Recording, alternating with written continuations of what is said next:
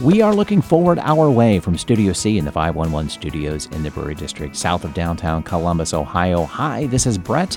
We are celebrating veterans this November as well as supporting our current troops. And this year, we wanted to feature female military members and veterans for their service to our country and for the challenges they have faced. In our upcoming podcast, we have Dr. Dana L. Robinson Street, who is a hybrid urgent care provider for Ohio Health in the Urgent Care and Telehealth Clinic, and she served over 25 years in the U.S. Navy. And wow, what a great story. She talked about her obviously her service in the Navy, but the transition of others into civilian life and how difficult it can be. We are all hearing the issues of veterans coming back into the civilian world. And for women, there are many more issues, particularly those who are moms, bringing your children back into the civilian world from wherever they have been and growing up. Dana gave us a lot of great information and truly a good overview of the issues, but a much better understanding of those issues too. Right. We don't know, what they've gone through without hearing stories of what they have gone through and what they are going through to, come out of the service. And in one example, they go through 1 week of detraining.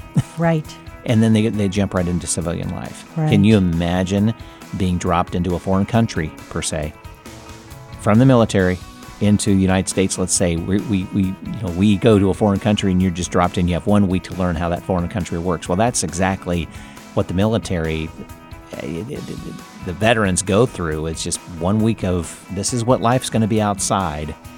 Good luck. Exactly. Yeah. So it's a major transition that I don't think, as she stated, 99% of us don't understand. Right. Only 1% of the U.S. population have been or are in military service, and Ohio is the 6th state in terms of the number of veterans that we have. I thought it was 600,000. She said it's probably closer to 800,000 veteran members from military service living in our state. And are we giving enough in terms of the services and programs they need? Right. And I think we need to continue to ask that of ourselves. There is an answer to that, but it's never enough for what they've given us to allow us to live the life that we are allowed to live.